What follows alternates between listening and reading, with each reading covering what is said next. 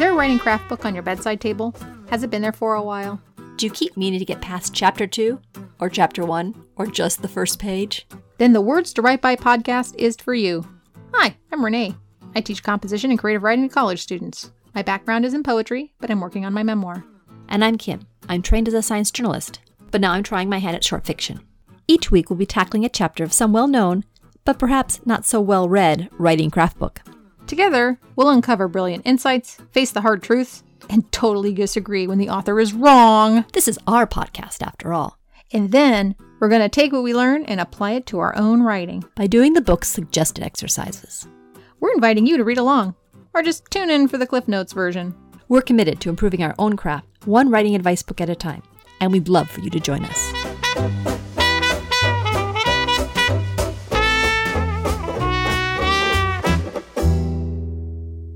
So, Kim, what words have you written? I am in the process of writing an application to a writer's conference.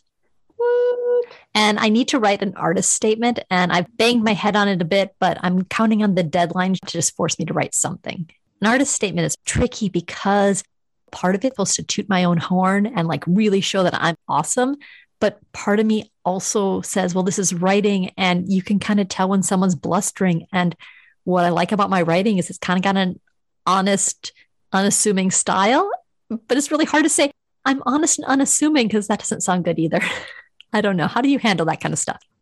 Sometimes I wonder when I'm applying to stuff like that, if they don't want me because I've got my MFA, they think, well, she's already had her MFA. Let's give this opportunity to someone else. And I totally understand that. At the same time, though, maybe they're looking for MFAs and then I just don't have enough chops. So I don't have enough publications and things. And they're like, well, she's got her MFA, but there's this other person who's already published a book and we want those names, So I feel like I'm kind of in this middle ground. I'm guessing that basically any creative type out there that had to write an artist statement or a writer statement probably feels a lot of that too. Yeah. Maybe they'll have the empathy when they're reading what I write. And Renee, have you written anything this week? I wrote something similar. I applied for a workshop/retreat. And I must say, the only reason that application went through is because of my dear friend, Kim, who pushed and pushed and pushed. And since I pushed you to do it, it's part of what's driving me because I'll have to face you if I don't put in my application. Oh, don't worry. I will start texting you. It's coming back around. It's coming back around. But no, it was really helpful. And I was up till like midnight doing it. It's like the only reason I'm up at midnight is because I said I would do it. And I know I need to do it. And it's so wonderful to have a friend who actually cares about my own creative journey enough to bug me and make me follow through. Did you just submit the first chapter of your memoir, or did you have to massage it to get it to the point you could submit it? Well, it took so long. It was the procrastinating. That took so long. Yes. Procrastination takes such a long time. Totally. It was about 24 pages of submission. And so I had to find 24 pages worth. And I don't have a chapter that's 24 pages long. My chapters tend to be kind of short. They're like little punchy, very theme focused, at least the ones that are most successful. So I picked the ones that were most successful. And then I had to write a synopsis. That's what took most of the time. Oh, yeah. I remember I applied to that one and the synopsis was hard. When I got to the actual group, it wasn't like anyone actually ended up reading the synopsis, I don't think. I'm not sure, maybe. I hope they don't read it. I don't want them to read it. I didn't like it that much, but I had to do it. I followed through. Excellent. For my application, I could get 6,000 words and I was looking at my novella and there was a perfect stopping spot. But it was like 6,024 words. So I went back in and I found little phrases that could be cut from a sentence and it wouldn't affect the overthought. So I just went in and cut 24 words out randomly because I didn't want to be over. Because in journalism, that's a big no-no. Yeah. It's a good discipline. It helps guide your editing. It's just hard. Sometimes you feel like you're stabbing yourself in the soul when you get rid of that line you really like. But at the same time, every time it gets short, it's like, ooh, it's more pithy. Pithy. Pithy is a really important journalism word. Is it? Oh, yeah. I love that word. Pithy. It's a great word. Pithy. Today, we're wrapping up our series on John Gardner's book, The Art of Fiction, with a review of said book. Find out what we found valuable and not so valuable about this much lauded text. Plus, we have vocabulary. And we're excited to announce our next craft book, Ray Bradbury's Zen and the Art of Writing. To introduce this book, we have an interview with Phil Nichols, a Bradbury expert and host of the Bradbury 100 podcast. At this point, we have successfully gotten through Gardner's book. I suspect we may have read it more carefully than pretty much anyone in recent memory. And so we are going to give a full review and our opinions of his book. We've boiled it down to its essence. I like to also think that Gardner, who died in 1983 or 1984, would never envision that his book would be discussed in a podcast on the internet. All this future history, and we're reaching back to the past. I think he would have enjoyed the debates. Mm-hmm. He would have wanted to join in on the debates. Well, anybody to think that somebody in 30 years' time? 40. To imagine that you wrote something and it's still being read in 40 years, pretty awesome. Yeah, he's continuing on in some way. Having read the book, Renee, what would you say the book is about? What's in this book? I would say it's the basic things that you need in a story for it to be successful. It's not even know how to write a story. It's more like these are the elements that go into a story, and there's a few things in there on how to, in more specific terms, how to achieve the reader's dream that affect while you're reading the book and the reader has that movie playing in their head. How do you achieve that? It breaks down all of the things that go into achieving and maintaining that dream. That's all it really boils down to. It didn't have to be as long as it was. What do you think, Em? When you have a craft book, a writing craft book, it's a mix of technique. This is how you do this, and inspiration. There are some books that are just technique only. These are the 7 points of a novel. This is how you get to this point. This is how you get to this point. And then you've got the inspiration aspect. This is what you're drawing from. This is what you're creating. This is why you're important to the world. I've noticed this with talks as well. Part of what a speaker does is tell the audience that what they're doing is important. This book is about 20% technique and about 80% inspiration. Like Gardner's comment that there are no rules. There are reasons for things, but no rules. And when he talks about the dream and how you create this in a reader's mind, or how you dive into yourself to pull out these aspects, that all that stuff is not immediately relevant to writing, but it gets in your head and it pushes you and it inspires you. Having inspirational writing books is really important when you're alone writing. It helps feed, what would you say, helps feed your ambition? I don't know if it fuels your ambition, but it certainly informs your inspiration. It helps you have philosophical understanding. It does a little bit throw you into a community discussion of a community you may not have been aware of. Mm-hmm. In a lot of ways, this book read a bit like a textbook, but in a sense, it's not like a textbook. When I teach beginning creative writing, I pull from a variety of textbooks that say creative writing on them or introduction to creative writing. And there's not a lot of philosophy. It's this is how you do this. This is how you do this. Here's an example of this. There's an example of this. But it's not, why do we need that? What is it for? Where does it come from? And Gardner does include a little bit of that. In a way, he has more of a discussion, an agenda, an argument that other craft books don't have. So that's the framework that I would have if I was presenting to somebody who says, well, what's in this book? But then the second part would be to say, well, what did you think about the book? So Renee, what did you think about the book? I thought it was a bunch of pedantic crap. To be perfectly honest, if somebody came up to me and said, should I read this book? I would ask, are you a teacher? Do you teach creative writing? And if they said, no, I am, like the title suggests, I'm a young writer, I would say, this book is not worth your time. You'll be confused. You might even be discouraged about writing. This guy has an agenda that you probably aren't aware of because you're just beginning to start your process into integrating yourself into this community. So I would stay away from this book for now. If they said that they were a teacher, I would say, go to those examples in the back and use the activities, but do not teach this book. And if I saw this book on a syllabus, I would give that teacher dirty looks, and then I would warn my students not to take that class. Well, I think we know how you think, Renee. Yeah. You asked. What I think is, unfortunately, it has not aged well. Not at all. It's 40 years old, and all the good ideas it has have probably been incorporated into other people's perspectives. You don't need to go back and read this. And all its bad ideas really stand out. The gender elements in the book, they were probably irritating back in the day, but now they just stick out like a sore thumb.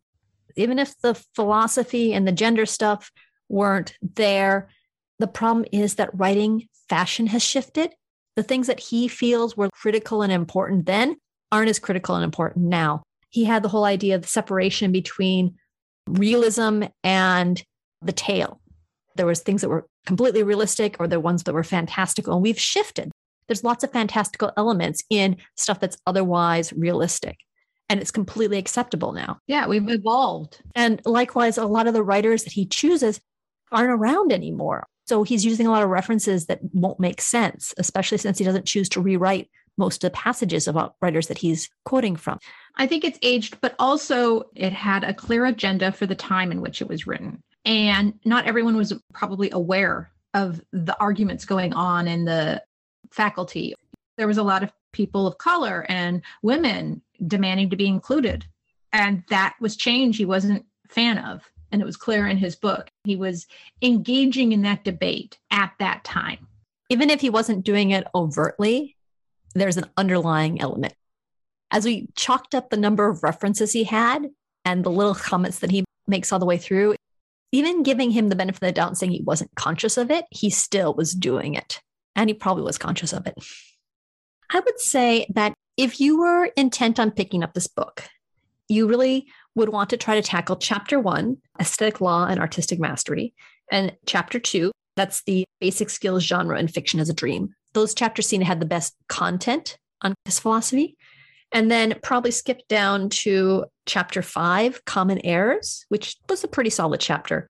And perhaps chapter 7, the plotting. Whenever you get to the point where it stops making sense or really doesn't become relevant, just skip to the next section. Yeah. I think you can get a lot of what people recommended of this book out of it that way. And then the exercises, like you said. Yeah. If you're a teacher, go through those exercises because there's some really good ones. There's ones I know I will teach. The first one in the very first episode where we talked about the superhero genres, that is an amazing inductive opener to a lesson on just story. It does a lot of great things for the students. The students can activate schema, they can share schema, they can discuss things, and it's great. And then to help them show, don't tell, the ultimate rule. I think it was the second one we did, describe a lake, but don't mention the body, like a murder by a lake. And also his exercises are divided into classroom exercises and individual exercises. So there are exercises that you can give to a class and have a group of 3 or 4 people working on and then share it with the class. So it's designed specifically to be taught, not just somebody working through on their own. And it's easily adaptable to a workshop. So if you are not taking a class, but you have your workshop of writer friends and you are reading each other's work, these are great activities. It's like, all right, turn in your submission. But on top of it, let's spend the first 20 minutes of our workshop elevating a genre, or let's spend the first 15 minutes writing a prompt that we're going to give you right now. And then we could discuss it. And then we'll go into our workshop. All of them, they're actually very valuable. You know what? We can put some more of them up on the Patreon site in case you don't want to buy the book, but want to see some of these exercises. You can go to the Patreon site. Yeah, some greatest hits.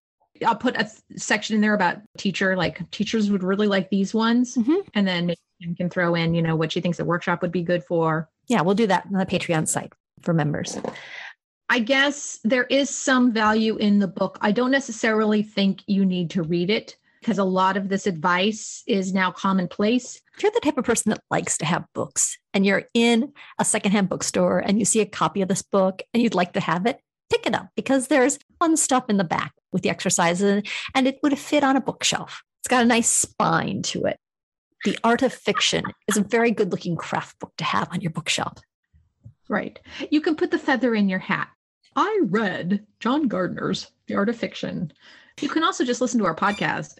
Oh, you can go to Patreon and read my show notes, and then you really don't have to read it because I have broken every little bit and boiled down every little bit of advice, whether helpful or not. And just to toot my own horn just for a second, the common errors. That chapter actually had good stuff in it It really did break down some errors that you don't see mentioned elsewhere. For example, the introductory verbal phrases just didn't occur to me and didn't occur to Kim. And then we saw it and we're like, whoa, that helped me find an example from Game of Thrones. And now I have this great example when I'm writing a scene where there's a lot of movement or action. I can just read that paragraph and riff off of it to see how you show movement. So I did gain a lot from the common errors, but I have a traditional education in grammar and I know exactly what he's talking about. So I went on Patreon and I did every single error he talks about. And I gave examples and I broke them down into the grammatical units. That's worth $2. I swear, that's a good deal. One other interesting element we can mine from this and from other craft books. Sometimes there's vocabulary or inadvertent vocabulary that just sticks in your mind after you're reading a book.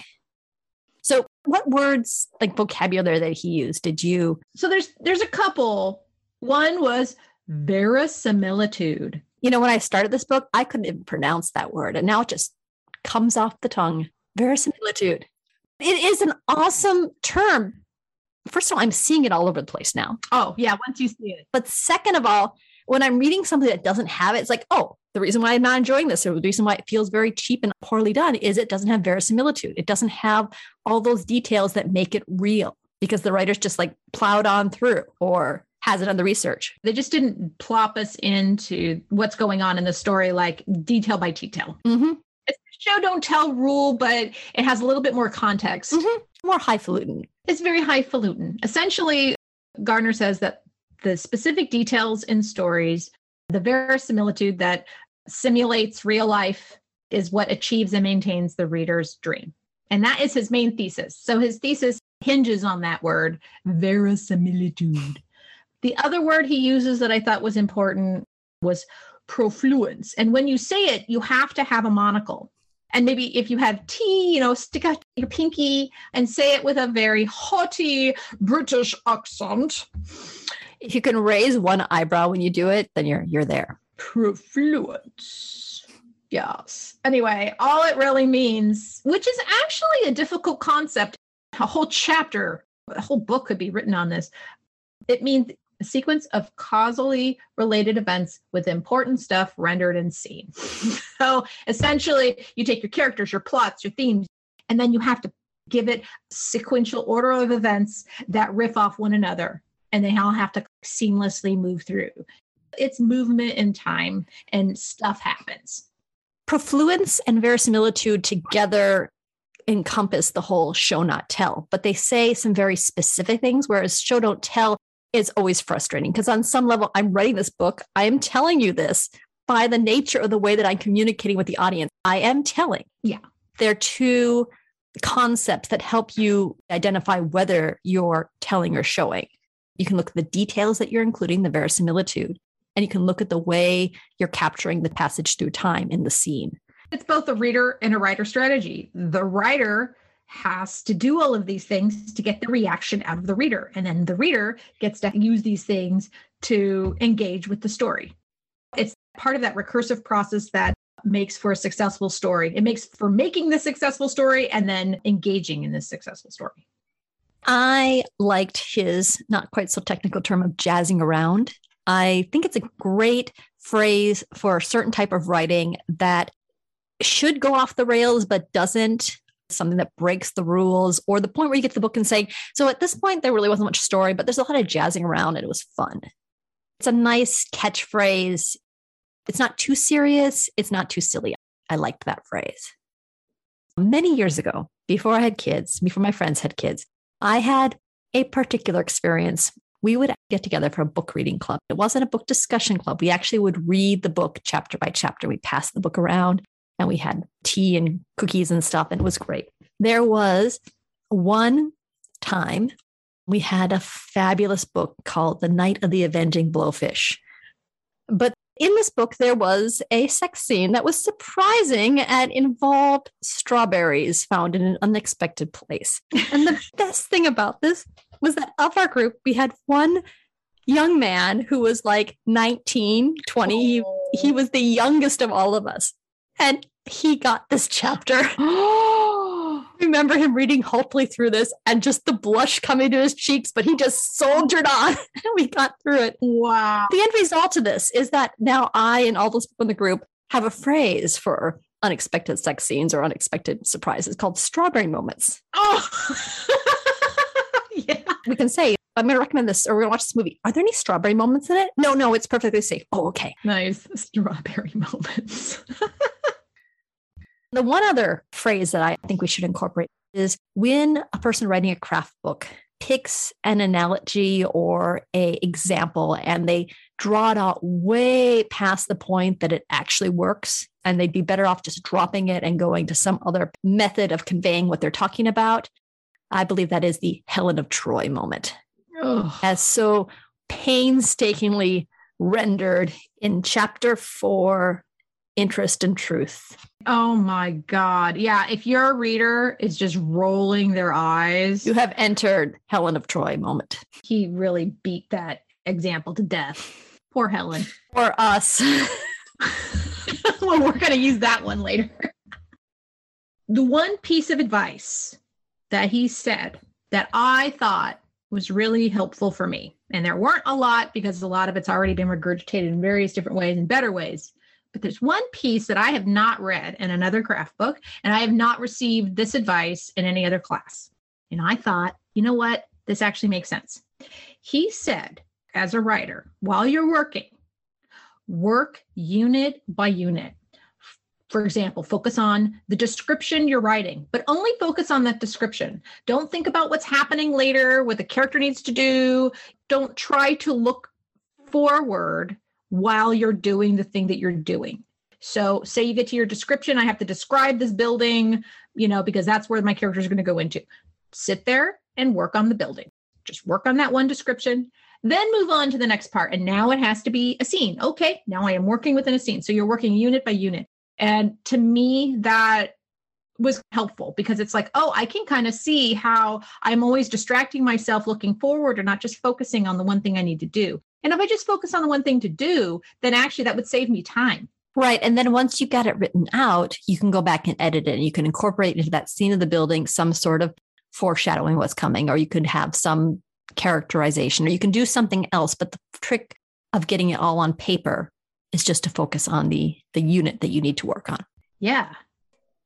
Kim, was there one piece of advice that you took from this that Gardner said that you maybe never heard anywhere else or you thought was just helpful for you personally? The one I liked was there are no rules. There's just reasons that helped me frame my evaluation of other people's work and my own work to get to the heart of why I disliked something. It works for me because I like analysis. I like pulling things apart. I like to figure out what it is that does or doesn't work. When I'm evaluating someone else's work, I can say, okay, I didn't like this. Why didn't I like this? I didn't like it because it didn't do this thing. And that's a good mindset to approach these things with. I liked that much better than, there's all these rules you have to follow. And it also explained to me why when someone just pulls up a rule and doesn't give a reason for it, why I find it so frustrating. Yeah. If you just follow a bunch of rigid rules, you just get a formula, and those aren't very fun. I mean, they can be, but that's not why we write. It's not why we write. No. Anyway, that I think is a great summary of the book. I'm actually very pleased with it. Okay. And I will give a formal summary of the book on the website for everybody. And then on Patreon, me and Kim will give our favorite activities, and I'll even throw a thing in there for teachers. We are going to do a really thorough job with Gardner so that we never have to think about this book again. Ever again. If we're at a conference and we want to have a good Gardner rant, I totally will do that too. So if you want to get on Patreon and have a Gardner rant, we're totally in for that. Oh, yeah. Join us.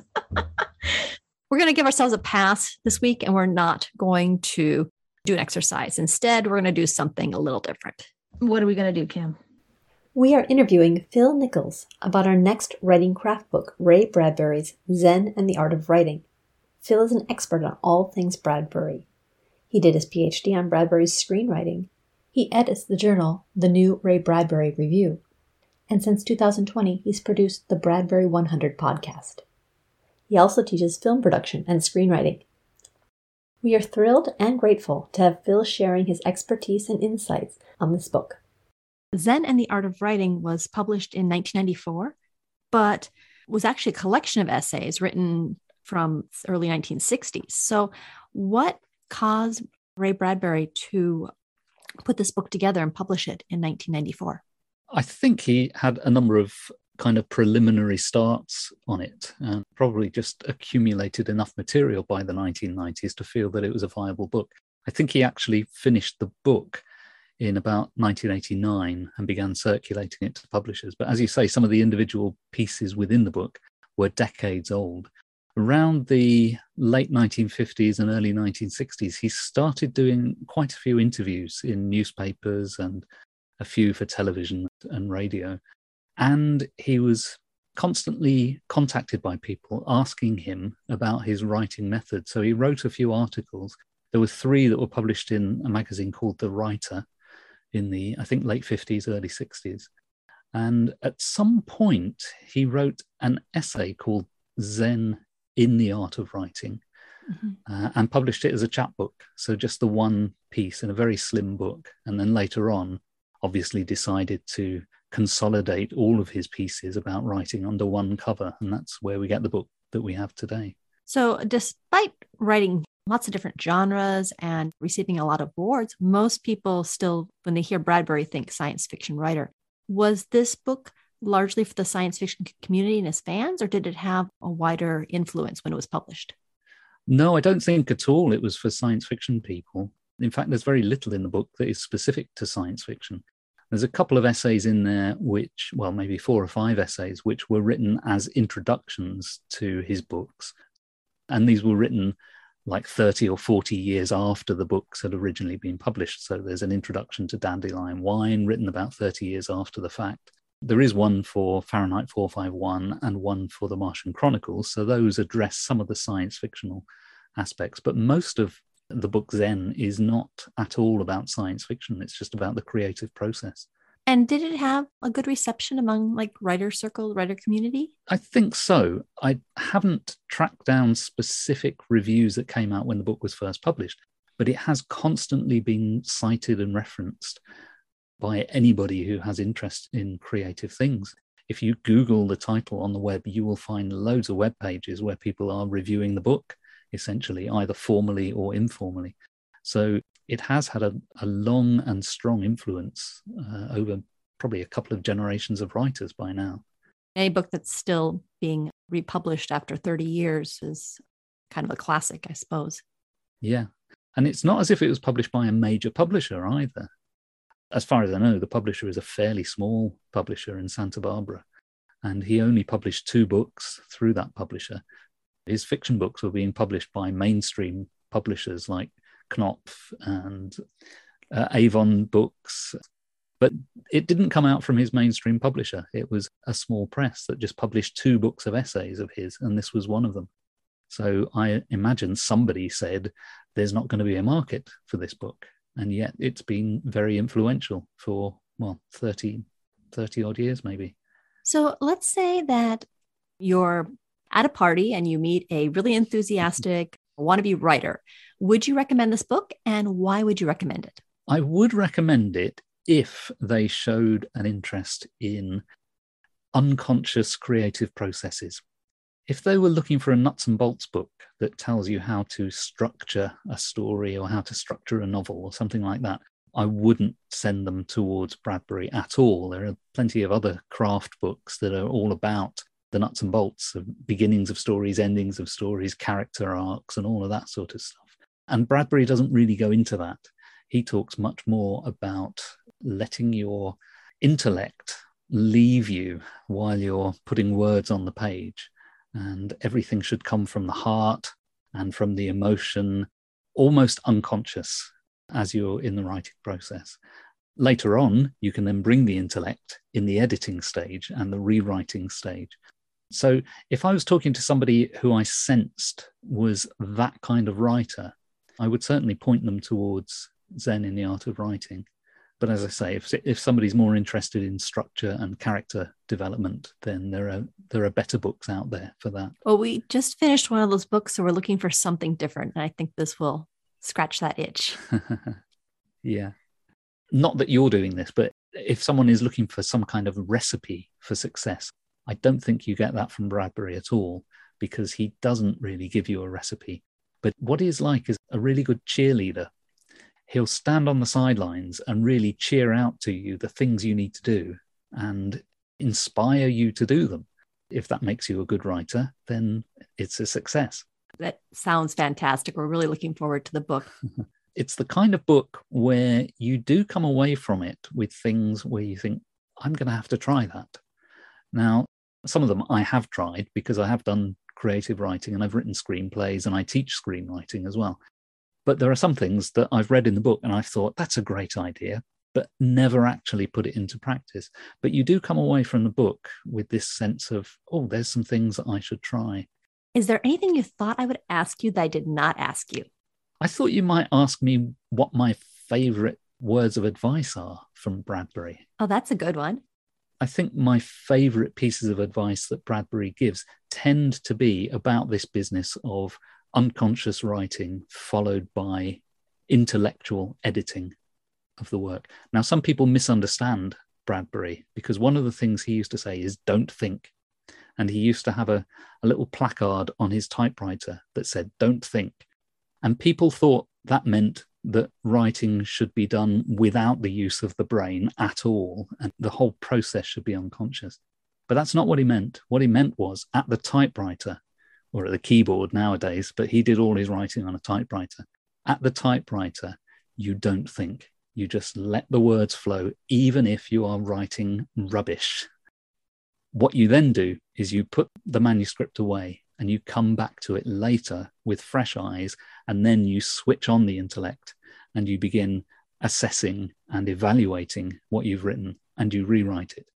Now, he very much emphasized that first stage, but I think he did himself a disservice because I've looked at many of his manuscripts and his draft screenplays, and he is a very good structural rewriter of his own drafts. So you can see the work getting stronger and stronger with each rewrite. Any comments he makes about that two-stage process are the things that really excite me as a writer and a teacher of writing as well. Can you do a quote offhand? I can. I mean, there's one that I use all the time. It's not very pleasant. To be honest, I don't know if it's actually in the book. It's probably in there as a paraphrase. But one of the things Bradbury said all the time was, as a writer, you should throw up in the morning and clean up at noon. So that first draft should just pour out of you, regardless of how horrible it may be. But then you come back to it a few hours later, or usually he did it a few days later, because he would always have 3 or 4 stories in process at any one time. So he would do some throwing up writing of one, then he would put that away, and later that same day he would do some intellectual rewriting of another, and he would keep multiple things going until he reached a stage where something was highly polished and he felt he could send it out into the world. But yeah, that's it. Throw up in the morning, clean up at noon.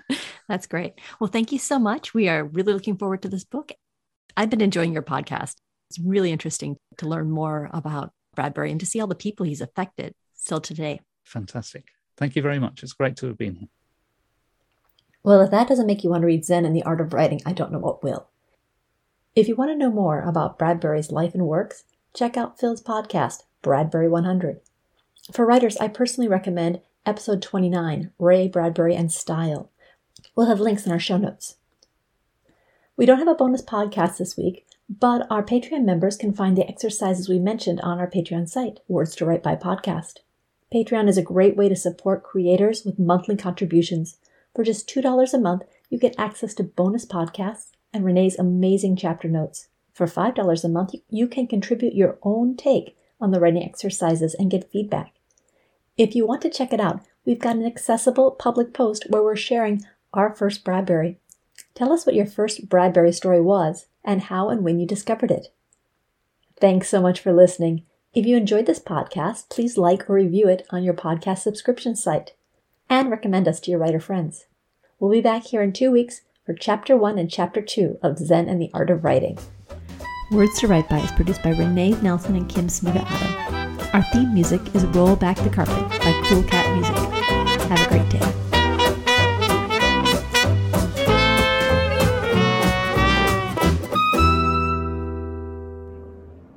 Real quick, I hear a weird.